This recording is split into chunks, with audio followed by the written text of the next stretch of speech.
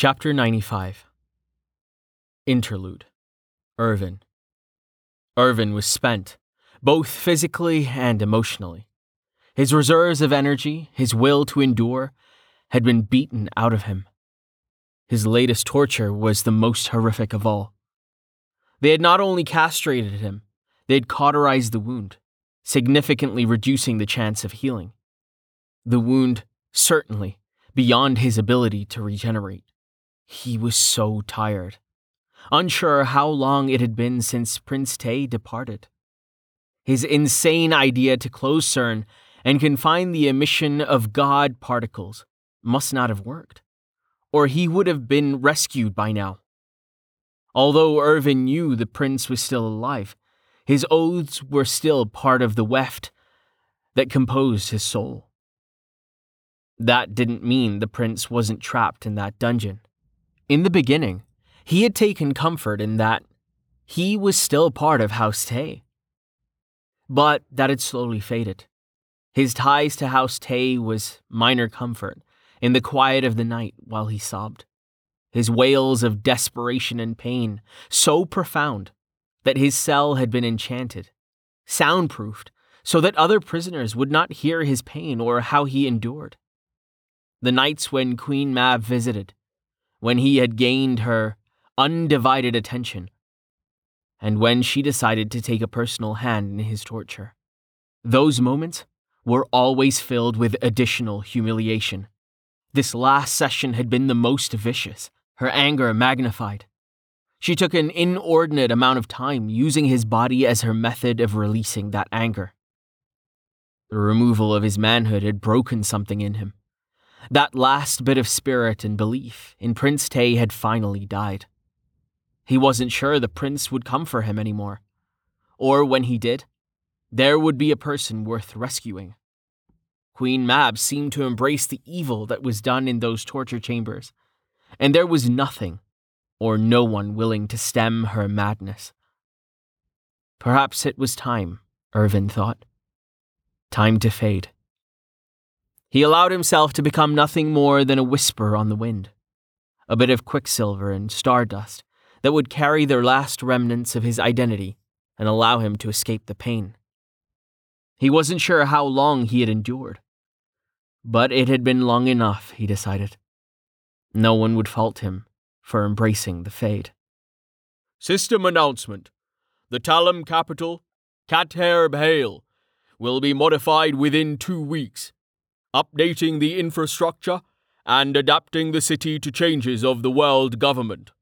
Talum has expanded from a duality of opposing factions between the Seelie and Unseelie to a triumvirate of power, with a recent faction addition, the Tuatha De Danann. This faction has been established as a co-equal branch of the world government.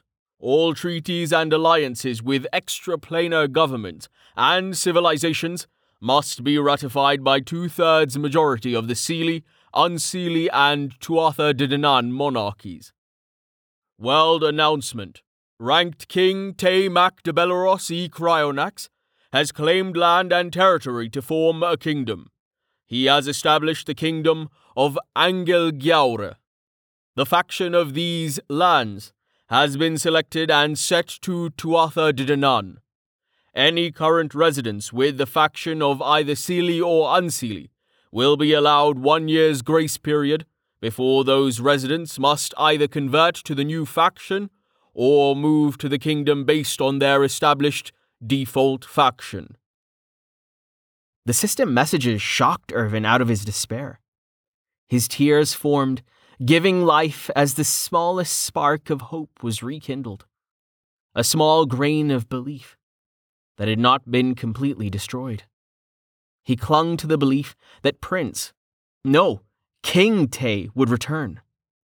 That the pain and sacrifice that he, Cedric, Lorne, and Euron had been forced to endure wouldn't be for nothing.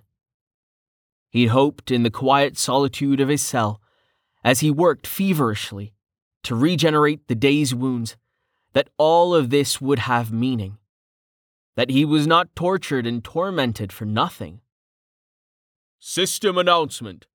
As a member of House Tay, your faction will automatically be updated to Tuatha De Danann. You must disavow House Tay and disrepudiate the adoption if you wish to join either the Seelie or Unseelie faction. System announcement. Do you wish to renounce your standing in House Tay? Yes, no.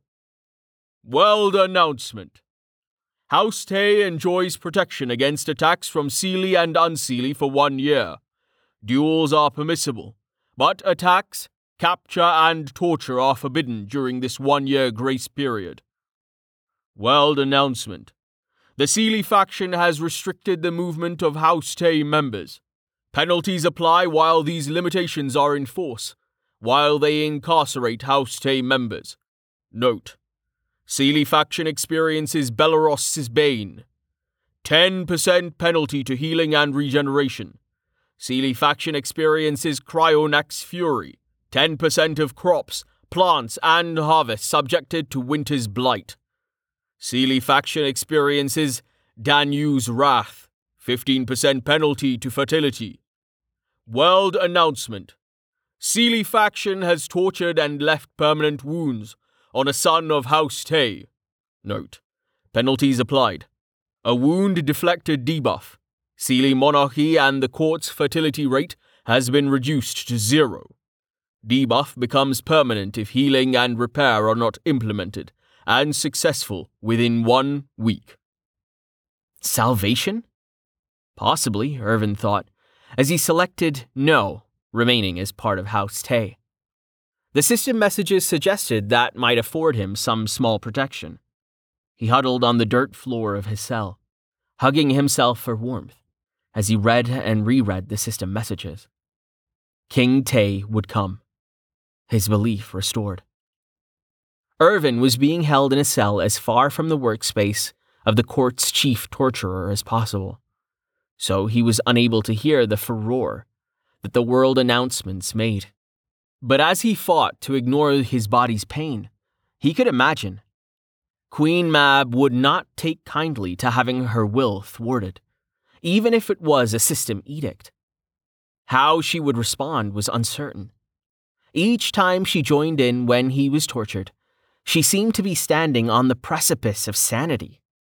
The discovery that her son had been replaced with an illusion, her uncertainty if he still lived, had consumed her. Some worried that she had tumbled into the abyss. The sound of the cell door being slammed open was the only warning Irvin received before he was attacked.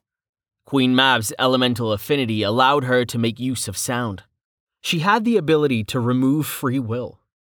Her voice, dulcet and alluring, or shattered bones, walls, and gems. She had awoken powers that were part siren and part banshee. If she hadn't been able to trace her parents' lineage, she would have been suspected of being unseelie. Her abilities were not the type that Seelie boasted. Hers did not shine a light or make bright that which was hidden. She was not the ideal that the Golden Court boasted. She had a high mind, nature, and death affinities. The first two acceptable. It was the death affinity that was worrisome. Her ability to mesmerize and charm was so powerful that there had been hints that the consort, Puck the trickster, and King La, clear-sighted, were bewitched and ensnared. That they failed to constrain her most severe impulses because they had been enthralled. She was vain and delighted in the obsequious nature of her toadies, any that could stroke her ego quickly becoming a court favorite. Those brave enough to draw her attention inevitably found themselves demoted from favorite to plaything when she got bored. And now, she was furious. Furious that whatever plans she may have had for Irvin were worthless. Furious that the world announcement made public what she had tried to keep secret. Furious that the Marigu was already demanding answers. But most of all, furious that the power that had existed between the Seelie and Unseelie, the fine balancing act they walked to maintain the status quo, was now shattered. She had worked in tandem with the Marigu to minimize the power and courts of the lesser fae, refusing to acknowledge any ranked king or queen that was not Seelie or unseelie. She had refused to even allow any ranked Seelie to ascend to the king or queen level. Those considered beneath, lesser fae that reached rank king, were summarily executed or banished. Her prowess in the dueling arenas was so formidable that no one had made the attempt to rank up for thousands of years. That an upstart hybrid, a mistake of nature, had not only broken that edict, but had claimed enough land to become a co-equal ruler of the Seelie and unseelie was unforgivable. Yet even in her anger, even if she had descended into the pits of insanity, she maintained enough reason to know that Irvin must be healed. Her court and people would endure much, but to take away their ability to propagate would break the bonds of compliance and acceptance. They would band together and rip her from the throne, piece by piece, if she was the instrument that ruined their fertility. Finally, Irvin had the ability to spite the evil bitch. Healing required him to agree. Without his consent, any attempts would be superficial at most. And he was determined. He would refuse Seelie healing, even if it meant he remained maimed for all eternity.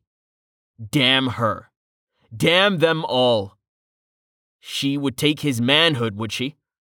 Well, she could go fuck herself with it.